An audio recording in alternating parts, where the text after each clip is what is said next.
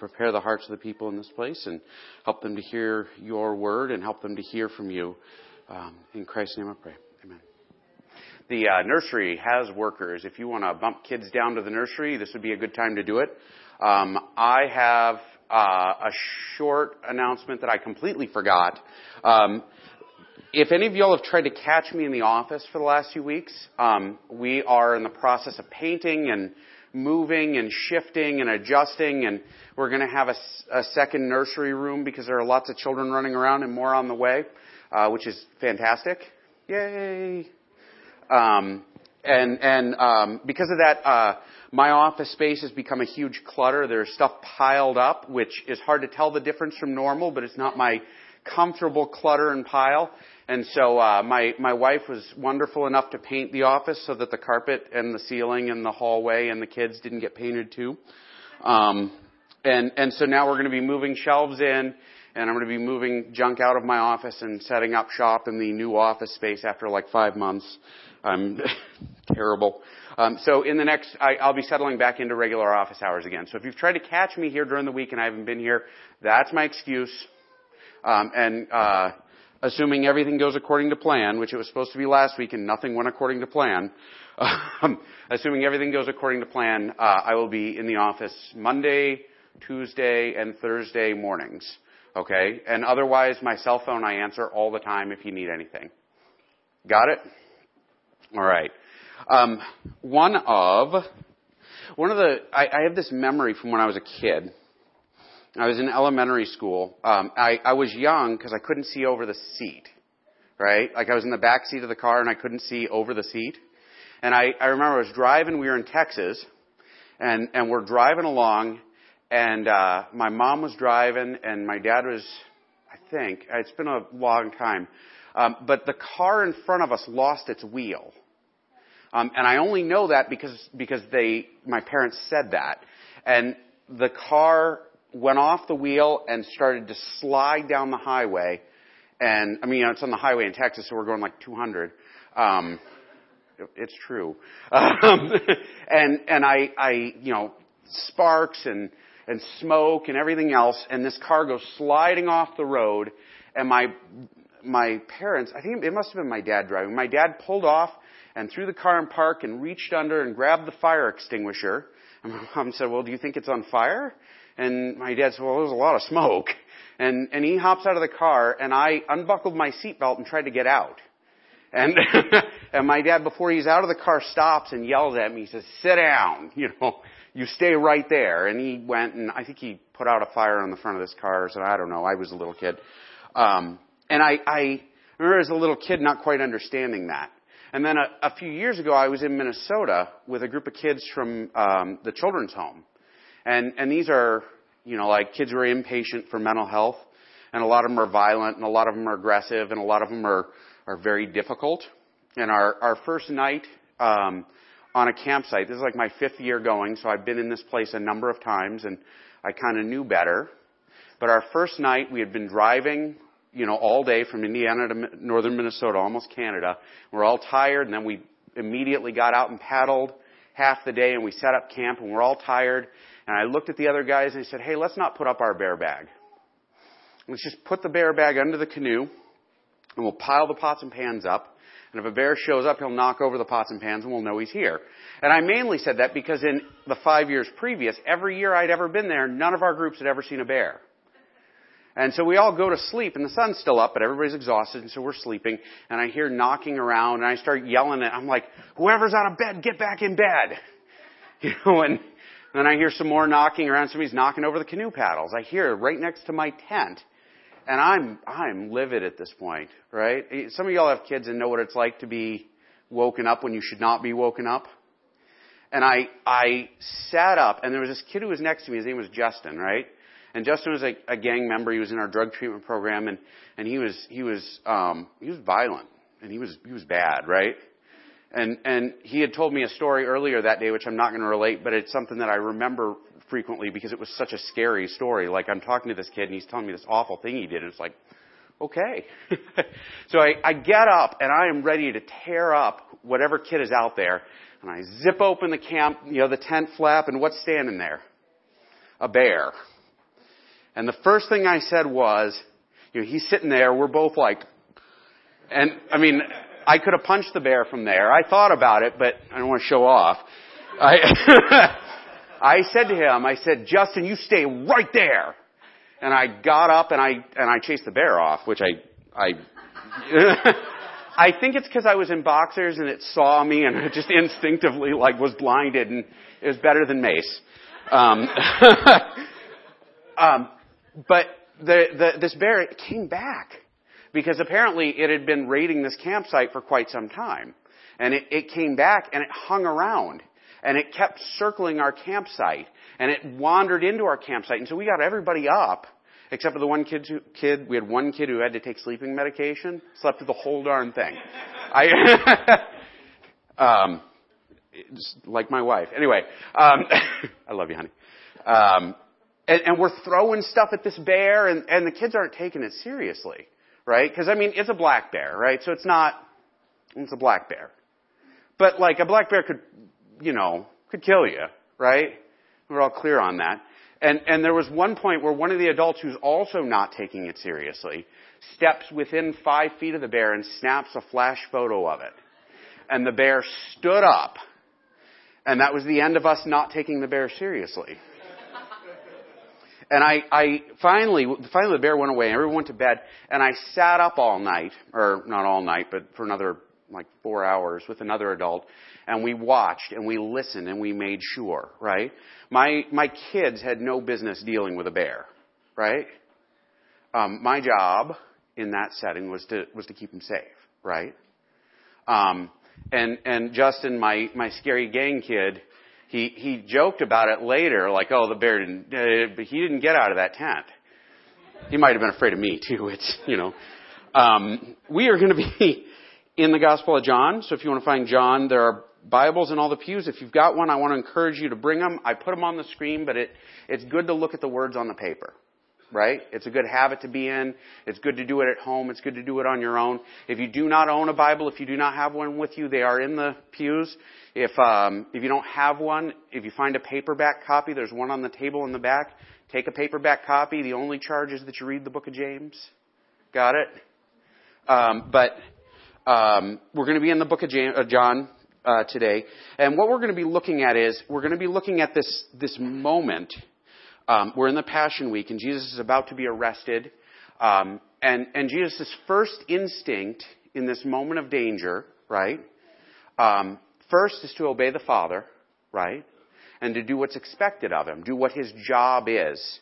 And the second thing he does, and we're going to look at that in here, is he's going to protect his people, right? And actually, it's sort of interesting, and there's an important bit here. Now watch this. We're going to come back to it. We skipped over 3 chapters because we're going to be doing these 3 chapters on another week, right? After Easter, we wouldn't get to the crucifixion until June. If we do it otherwise, then we can't do that. We have to actually hit Easter on Easter. Or I've decided that's what we're going to do. But so Jesus has this long discourse with his people. Last week we sort of finished up the Last Supper, and Peter says, "Oh, I would never deny you. I will die for you." And he's like, "Would you really die for me? Really?" And so Peter talking big, right? And Jesus knows, as big as he's talking, right? He's like my gang kid in the tent that night. He talked big, but that bear showed up and he didn't want nothing to do with it, right? And so Peter talks big, and then Jesus says, "You know what? You're going to deny me. That's coming." If you're interested in hearing that sermon, it's online. sermon.net/patchingcracks. It's in the bulletin if you don't remember it. And there'll be CDs out in a week or so. But in John 17, Jesus is praying, and in 17:12, he's talking to God, and he says, "While I was with them, I kept them in your name, which you have given me. I have guarded them, and not one of them has been lost, except the son of destruction," meaning Judas. He's talking about his disciples right now, right? "That the scripture might be fulfilled. But now I'm coming to you, and these things which I speak in the world, that they must have my joy fulfilled in themselves." So what Jesus is saying, he's like, "Listen, I am leaving, Father. I'm coming to you, right? I'm about to die. It is coming. The moment is here. So, but my disciples, my followers, I've kept them. And I've kept them safe. And I've kept them exactly with me. And I've protected them. And this is my job. This is what the Scripture said I would do. This is what the prophets predicted hundreds of years ago. And my disciples, I have kept them. I've loved them and I've kept them. And he showed how much he loved them by washing their feet, earlier in the meal, humiliating himself for them, which is sort of like the leader's role is to serve. And whoever's going to be great in the kingdom of God serves, right? He goes on, he says several other things, and then in 17 he says, sanctify them in the truth. Your word is truth. As you sent me into the world, so have I sent them into the world. And for their sake I consecrate myself, that they also may be sanctified in truth. And what he's saying is, listen, God, I'm sending these folks into the world, and I'm going to die for them, and they're going to be made consecrated. They're going to be made clean and whole and without sin, and they're going to become like me in their lifetime. And God, help them imitate me, right? Help them go out and do the job that's in front of them. Now, this is important. We're going to get to why it's important in a minute, okay? Because Jesus is, all right, never mind. Sorry, we're going to skip over the background. Listen to the other sermons if you want to hear it, or talk to me afterwards. John 18:1. When Jesus had spoken these words, meaning this big, long, 3-chapter discourse, he went out with his disciples across the brook of Kidron, where there was a garden, which he and his disciples entered. Now, this garden is not like a flower garden, right? This is a culture where people starve to death frequently, right? And so people had gardens, and gardens were functional. This was an olive grove. It was on the side of a mountain, making it, like gardening in the southeast. That's kind of true, isn't it? And so he goes out, they go into this garden. It's this big walled in area. They did not go to Bethany, which is where they had been going, because during the week of Passover, they had to stay in the city by law, right? And if they had gone to Bethany, if they had left, he wouldn't be there to be arrested. So they go to this garden, and they've been going to this garden regularly. We know that because Judas knows where it is, right? And so they go there, and actually there's a whole bunch of stuff that happens there. John doesn't include it in his letter, right? And there's this cool thing that happens when you read the Gospels. These are 4 perspectives, right? And each author is presenting the story in order to make a point, right? John's point is all made in the discourse at dinner. This conversation they had at dinner. And so John doesn't talk about the disciples falling asleep while they're praying. Or he doesn't talk about Jesus praying and being so afraid that he sweats blood. That the blood vessels in his skin break and he bleeds from his skin. He is not coming into this without reservation. Everybody got that? And in fact, he says it at the Last Supper, but he says it again in the other Gospels we see where he says, God, if this cup can pass, if I can not drink this cup of your wrath, if this could not happen, I'm in. But your will, not mine. Okay, so Jesus is there. He's afraid, right? He's nervous. He knows what's coming. And so they're in the garden. And John skips over all of that stuff. And he says, now Judas, who had betrayed him, also knew the place, for Jesus had met there with his disciples. So Judas, having procured a band of soldiers and some officers from the chief priests and the Pharisees, went there with lanterns and torches and weapons. So Judas knows where they're going, right? And now watch this. The language hides this because English is not Greek. And so we're gonna pick this apart a little bit. Having procured a band of soldiers. Now the phrase there, band of soldiers, it's easy to read that in English and assume it means Jewish soldiers, right? Because he takes the Pharisees and the chief priests, and it's sort of we discover a little later that he has a group of temple soldiers, because the temple had guards, right? But they were a little like the Vatican has guards, right? I actually saw an article where ISIS said they were going to attack the Vatican, and the Vatican guard said, yeah, we'll take them, and they're in armor with spears and stuff. I mean, these guys are not elite soldiers. Got it? But the group of soldiers, the band of soldiers mentioned here, the way it's referred to is as a Roman group, right? And it's not clear how many it could have been. It may have been as many as 200, right? I mean, it's easy to think of it as 40 guys showing up. It could have been as many as 200 soldiers, right? It was probably a few less than that because 200 is a lot of guys. But during the festival, they would have had an extra detachment, like the reserves would have been brought into the city just in case there was a riot, because it happened a lot, right? It was like St. Patrick's Day for them or something. I don't know. But there were frequent riots, and they would use the soldiers to knock down any kind of rebellion. And so these soldiers are there. They're Roman soldiers. So the thing that tells us, we learn there is Pilate, right? Pilate's watching. Right? Pilate's on the outside. He knows there's a lot of people there. He knows that this Jesus person's there, and a lot of people have talked about him. He knows that there's stirrings and politics going on. Pilate knows, and it's not like the Jews could just go and be like, hey, can we borrow a couple hundred soldiers, please? Right? And a cup of sugar? It's not like that. He would have known, and he said, look, you know what? Let's make sure this doesn't get out of hand. How about if I go ahead and send some soldiers along? Right? So Pilate's got his fingers in this pot already. Now, the Jews hated the Romans, right? And the Pharisees hated the Sadducees. The Sadducees were you can almost think of the right and the left wings of the church, right? You got these are opposite ends. These guys hate each other. But they're working together with the other enemy. They're all working together. Because it's easy to do a wrong thing together, ain't it? And so they go out to arrest him. There's a couple hundred to 300 guys there. There are soldiers from the Roman army. There are temple police. There are chief priests and there are Pharisees. They've all come out there. And whereas in public, in daylight, when Jesus was teaching, they would try and call him out and he would make them look stupid, right? He would talk, and they would be just like, oh, gosh, I can't even respond to this guy. They can't debate him, and so they're going to beat him the old-fashioned way, right? They're going to meet him in the parking lot. And Ross isn't here, so I have to be careful. I got no one to protect me in the parking lot.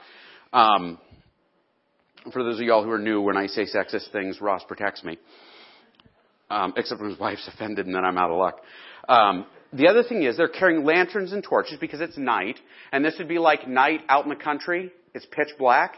But they probably expected him to run, right? I mean, if you went to the side of a mountain with 300 guys, you wouldn't need 300 guys to arrest one guy, right? They came out with lights and everything else because they're going to chase him, right?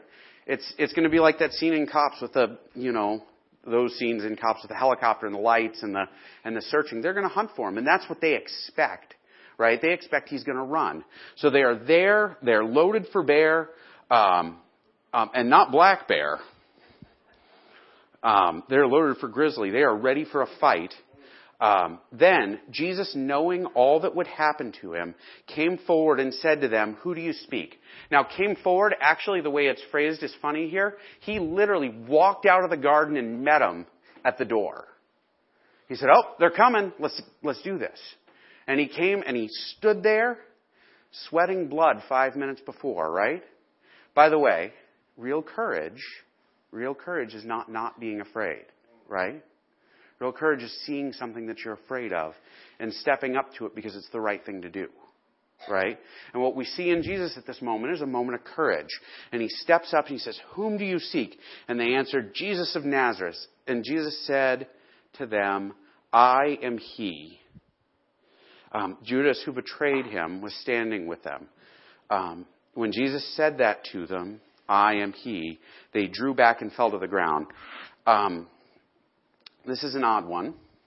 And I've read about 75 pages on the topic. What do you mean fell to the ground? The way it's phrased is funny. It's likely the case that they were like, whoa. They took a step back, right? Because these are guys who have been intimidated by Jesus up until this point, right? You ever meet somebody who, you can't even talk to them because they just intimidate the heck out of you? I mean, and this is these guys, when they talk to Jesus, he humiliated them every time. And they're expecting to show up, and his response is supposed to be, we're looking for Jesus. Run away.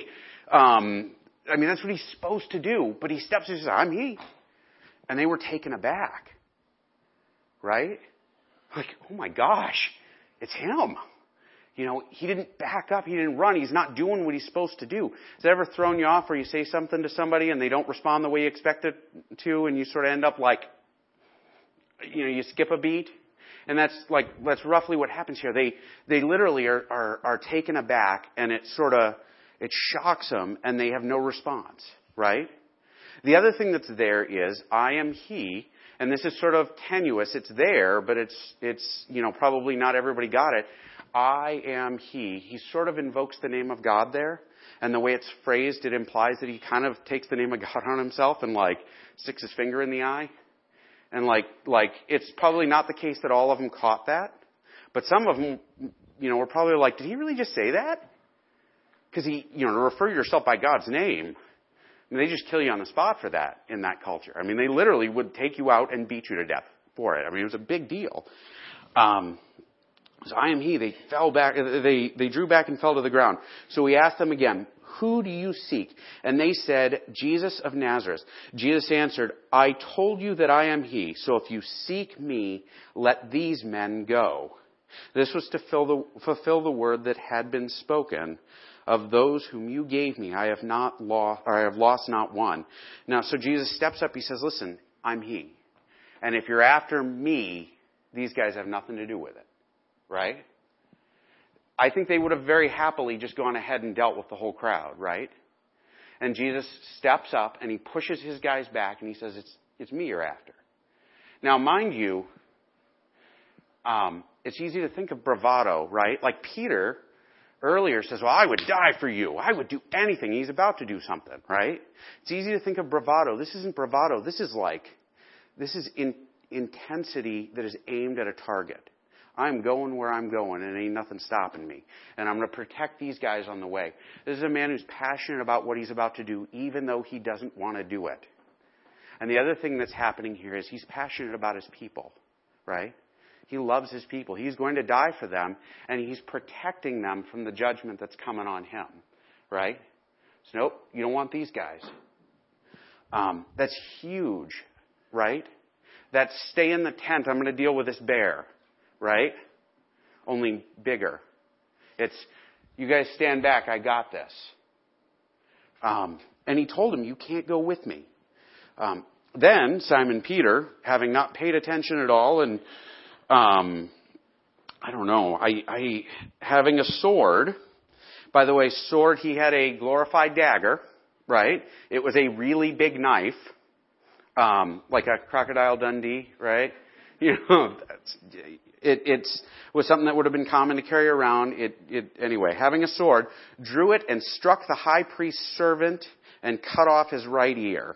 The servant's name was Malchus. Peter is not a gifted swordsman. Seriously, he missed is really what happened. He caught the guy in the ear, right? And he's got 200 guys there. What's about to happen if it keeps going? Peter's going to get chewed up, right? It ain't ending well for him. So he swings wildly, like I would probably if I was in a knife fight. And he cuts off Malchus's ear. And so Jesus said to Peter, put your sword into its sheath. Shall I not drink the cup that the Father has given me? We don't get this in John's gospel, but Jesus literally picks up the ear and puts it back on, right? And actually what Peter does at this point is he runs away. But Jesus' response, put the sword in its sheath, shall I not drink the cup that the Father has given me?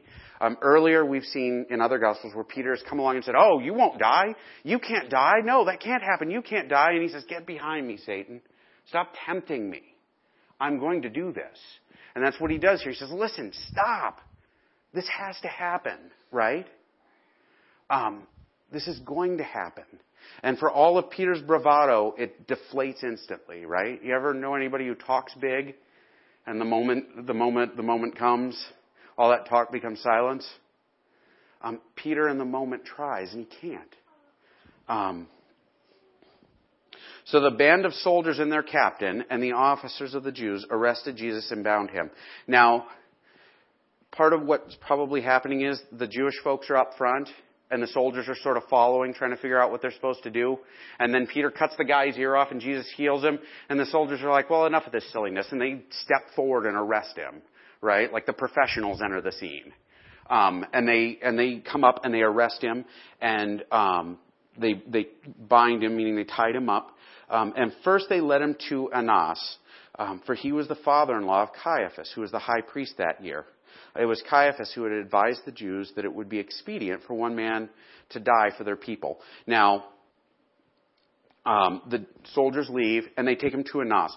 Annas was the high priest from like 1 to 15 or something like that, or 3 to 15, and he was rich, right? He was a politician's politician. He was high priest because he bought the office, right? And then eventually the Romans got tired of him and they kicked him out. And so they're going to call him the high priest because he was still your high priest for life. There's only supposed to be one, but he stopped being high priest, and then his son-in-law was high priest. And basically, like in the space of about 30 years, I think 5 of his family members were high priest. It's really corrupt, right? That's when you see politicians and every member of the family has been in the same office.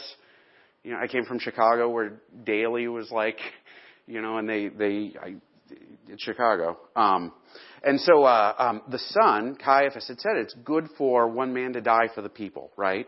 And he predicted what would happen. Simon Peter followed Jesus, and so did another disciple. So these guys run off, and from a distance they turn around and they start following. Since the disciple was known to the high priest, he entered with Jesus into the courtyard of the high priest. But Peter stood outside the door. The disciple isn't named. He's probably John, right? John was the son of a wealthy fisherman, a merchant, and they had connections in the city, and they sort of knew the high priest maybe the way like... Actually, probably a great comparison, like John Tester is a senator, right? And he knows probably most of y'all, doesn't he? You know, they knew each other because he was probably in the city on a regular basis. And so John is able to just follow along, and John goes right into the courtyard with him. This is a big house, like a mansion, and they have a courtyard and maybe 2 or 3 other houses attached to it. Caiaphas' house is probably also attached. Peter shows up. Nobody knows him, right? He's a hillbilly. He's standing outside of the door in the dark, waiting, because no one knows him. So John's in there. The trial is taking place. So the other disciple, who was known to the high priest, went out and spoke to the servant girl, who kept watch at the door and brought Peter in. The servant girl at the door said to Peter, you also are not one of this man's disciples, are you? And he said, I am not. Now, John, everybody knows he's one of Jesus' disciples, right? And the servant girl knows because she turns around and she's like, are you with this guy? Are you one of his followers too? Right? So John's not backing down, right? But John ain't talking big. Peter, when faced with a little girl who had previously let Peter in, I never met the guy. Remember, swung a sword a minute ago, right? I would die for you a minute ago. In the moment, it all evaporated, right? It goes on. Now the servants and the officers had made a charcoal fire because it was cold, meaning because it was at night, and it's the desert, it gets cold at night. And they were standing and warming themselves. Peter also was with them, standing and warming himself. And the high priest then questioned Jesus about his disciples and his teachings. So they're out in the courtyard, and there's a trial taking place in in Annas' living room. Now, if you ever get arrested, this is important. If you ever get arrested, and they take you to court, and court is in somebody's living room, there's something wrong. Got it? This is an illegal trial.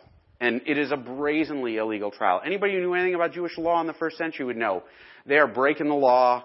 First off, he's supposed to be tried by people who are actually officials, and Annas isn't an official. He got fired, his son is, but he's still running the show. So they bring him to a private person's house, and they have this trial, and they're asking about his disciples and his teachings. Now, the reason they're asking him about this is there's 2 pathways. The disciples, if they can prove that he's got a crowd big enough, they can convince Rome to execute him because he's a danger. Got it? His teachings, if they can prove that he's a false prophet, they can execute him because then they have a law that says they can execute false prophets. They're looking for a reason to kill him. The problem, though, is that they're questioning him. In the first century, it was illegal to question a person who was accused of a crime at their trial, right? You weren't allowed to ask him questions. Trials were only convicted by witnesses. And so they're not supposed to talk to him at all. But they bring him in and they start asking him questions. They're cheating, right? On the high priest question, Jesus, I repeated that because it's important. And Jesus answered him, I have spoken openly to the world. I have always taught in synagogues and in the temple where all the Jews come together. I have said nothing in secret. Why do you ask me? Ask those who have heard me what I have said to them. They know what I said. So he says, listen, first off, you're talking to me and you're not supposed to, right? He says, I have taught in the temple every day. You've watched me teach. I'm not saying things secretively. Now, when he says I've not said things secretively, it doesn't mean he's never had private conversations, right? Because that would be a silly thing to say. He's saying everything I've said in private, I've said in public. Go out and ask the people in the square what I've said. Now, why wouldn't they ask the people in the square? Well, because Jesus is really popular. And if they start calling people in, they're going to have a riot. And he basically says, you guys are afraid to have witnesses. You're afraid to have people stand up to me. Or, you're afraid. And he basically puts them out there. He says, this isn't a fair trial. And go ask them. Notice who he didn't bring up. He didn't bring up his disciples, right? And in fact, he says, talk to the people in the square, because everything I've said to them. He basically puts the disciples in the background. What's he doing? He's protecting them, right? Stand back, I got this. Because his immediate instinct is to protect his people, to take care of his people. And so he puts out, hey, go ask them. When he had said these things, one of the officers standing by struck Jesus with his hand. He slapped him, is what the phrase is, open-handed on the palm, saying, is that how you answer the high priest? Jesus answered him, by the way, it is illegal in first century Jewish law, could never strike a defendant, ever, breaking the law, right? Is that how you answer the high priest? Is that how you talk to this guy? He's important. And Jesus answered him, if what I said is wrong, bear witness about the wrong. Meaning, hey, be a witness yourself and testify against me. Is he backing down? No, Jesus is a tough guy, right? They're about to kill him. He was terrified, sweating blood. He's so stressed, so nervous, so afraid. And he's standing there. He says, listen, why don't you testify against me then? Someone testify against me. Can we pretend to have a fair trial? He's calling them out in the moment. And he's protecting his disciples. But if what I said is right, why do you strike me? And I sent him bound to Caiaphas, the high priest, which I think is one of the funniest lines in this account. It shouldn't be funny, but it is. He's like, man, I don't even know what to do with this guy. Send him to my son-in-law. What a headache. Make him deal with it. I look forward to the day that I can stick bad jobs to my son-in-law as revenge for taking my daughter away. Now Simon Peter was standing warming himself, so they said to him, meaning the guys around him, you also are not one of the disciples, are you? He denied it and said, I am not. One of the servants of the high priest, a relative of the man whose ear Peter had cut off, mind you, is like a family member of the guy he had attacked. So Peter's bravado is now coming around and biting him on the backside, right? And what's funny about that is he's brave at that point. A guy who knows that Peter had acted brave. And what does he say? I know. Wasn't me. Did I not see you in the garden with him? And Peter again denied it. And at once the rooster crowed. John is funny. John makes Peter sound a lot better than he does in the other Gospels. Isn't that funny? John really protects Peter in the text. If you read Mark, which is Peter dictating to John Mark, right? Like Peter telling his own story. Mark includes the fact that Peter swears at the guy. He curses him. He's a sailor. You fill in the blank. And blank is probably the right word. Anyway, I'm so sorry if I offend you. I'm not trying. Peter not only, 5 minutes ago, he's fighting mad, right? But in the moment, he can't stand up and take it. He can't face the heat of this. And he curses the guy, saying, you know what, I don't know that guy. from this point, Jesus is taken to Pilate, and he's tried. The cool thing about the way John wrote that, now watch this. We have Jesus protecting, right? Jesus standing up and protecting his people. Jesus, like, instinctively protecting. Jesus testifying in a way that stands up to the people who are the enemy, but protects his people. And Peter, when put in the same spot, is willing to act in bravado, act in the moment. But when the weight of it came down, what did he do? Crumbled, right? Now, there's like 3 layers to this. There's some cool stuff here. Watch this, okay? Jesus faces the worst. He faces our sin. He faces our temptation. He faces our brokenness. He faces all of that stuff in order to protect us from it, right? And so as you struggle, as you stumble, as you look at things and you say, I cannot imagine overcoming this sin in my life. Has anybody ever said that? Like, this sin has been with me so long, I will never beat it. It is going to be with me until I die. I cannot imagine a life where this is not true. Jesus faced it, and he took care of it. And so ultimately, as we back up and we say, what does the world look like once I'm over this, or once I beat this sin, or once I cope with this loss, or once I do these things, like, it's not about us beating it in the end, because Jesus has done it, right? And anytime we face something that is a temptation, that is a point of weakness or wickedness or whatever, Jesus is a high priest. Like, he's this loving God who has seen it and felt it and experienced it and dealt with it. And so in all of it, we can lean on him, right? And so understand, like, as Jesus is going to the cross, he's going to the cross to save us from our limitedness, right? This God who's big and awesome and loving and just and holy loves us in our dirt, in our sin, in our filth. And he beats the garbage we can't beat, because even if we say we can, right? Have you all ever heard anybody brag about how great they are at being holy? And then, like, they stumble later, and that always drives me nuts about TV evangelists who will do that and talk about other people's sins, and then they get caught with sin of their own, put it gently. Everything that we think we can take, Jesus takes for us. And the more we brag about it, and the more we think we can do it without him, the more we're like Peter with his little knife, his butter knife in the garden, trying to, fight an army he can't beat, right? You just trust that Jesus can beat it for us. And he doesn't beat it with might, he beats it with submission and love.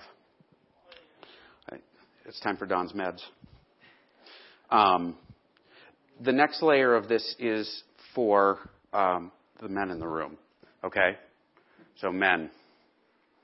One of the things that we learn from Paul is that Jesus is the model of what it means to be a man. Right? That's in Ephesians. He says, husbands, he talks about husbands imitating Christ, right? And loving the church the way Christ loved the church. That means sacrificing yourself. It means all of this. But it also means that you look at your family, and your first instinct is to serve God, and your second instinct is to take care of them, right? Even if it means you step into the bad places, you do it for your family. Because that's what imitating Christ is.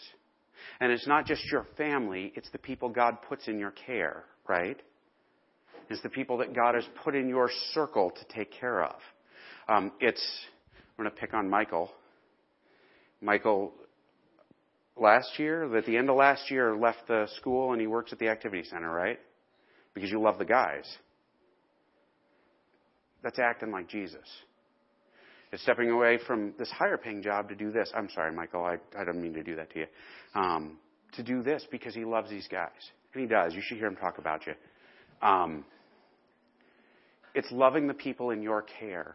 It's loving the people that God has put around you, your children, your neighbors, the people like in your small group, the people who are spiritually immature in your life that God has said, you know what, you can walk this person into a better place, right? And so we take the role of Jesus and we stand in his spot for those folks. Like, men, that's huge. Being a man isn't about bragging and swearing and driving a big truck and swinging swords at bad guys and everything else. Being a man is about taking care of the folks that God has put in your charge and loving them to the point of death, right? Not a big talk death, but a submitting to God the Father. every day, putting to death your own desire and your own greed and your own weakness to be like Jesus, right? He dies for our sins. We're called to die daily for the people that we're to take care of. And for the whole church, as we grow to imitate Christ, we're to die for each other, right? We're to look at each other and say, I will help take care of you. There are people around us. There are people around us who struggle and who hurt and who have sin and who have, depression, or who, nobody has nice things to say to, or nobody visits, or nobody talks to, or nobody, And the church is a place where we should be doing this for each other, right? We instinctively care for each other. This isn't the primary focus of this text, mind you. I'm drawing out a single principle that I think is worth noting, right? Take care of each other. Love each other like Jesus loved his disciples. Step into uncomfortable places to make it right. But ultimately, what Jesus does is he steps into the worst places. He steps into the cross. He steps into torment. He steps into death to save us from our sins. And that's the only way men can do that, right? It's the only way that men can sacrificially live for their families, is because they become like Jesus. And the Holy Spirit enables us to become like Jesus. And it's the only way we can do it for each other. Not because we try hard, not because I'm nicer than the rest of you, not because I'm really not, believe me, but because we can become like Jesus.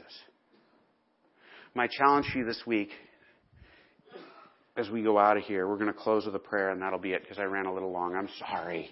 My challenge to you this week is to look at yourself, particularly, everyone. Look at yourself and first off say, what am I facing that Jesus needs to face for me? What sin am I struggling with? What have I not repented that I'm carrying? Because we carry sin, right? Clutch onto it like it's my little boy in that blanket of his. I just want this sin, God, let me have it. What are we not letting him take care of? And then secondly, how can you imitate Jesus in loving your family? Loving them when you want to strangle them. Loving them when they don't deserve it. Loving them when they're not doing what you expect them to do. This was my whole evening last night, praying about this, that like God put this in front of me. Take care of the people around you because you're called to be like Jesus. Let's pray. Heavenly Father, I pray that you would be with us today. Help us to be like you. Help us to serve you and submit to you and be like you. Thank you so much for sending your Son to step in the way of death on our behalf. And Lord God, even when we talk big, even when we brag about our goodness, help us to recognize that even the best of our goodness is nothing compared to yours. And that the best we do, the very, very best we do, is only when we come in harmony with your Son, when we imitate him, when we act like him. Help us to become Jesus to the people around us. In Christ's name, amen. Shake hands with folks on the way out. Hold on, I gotta...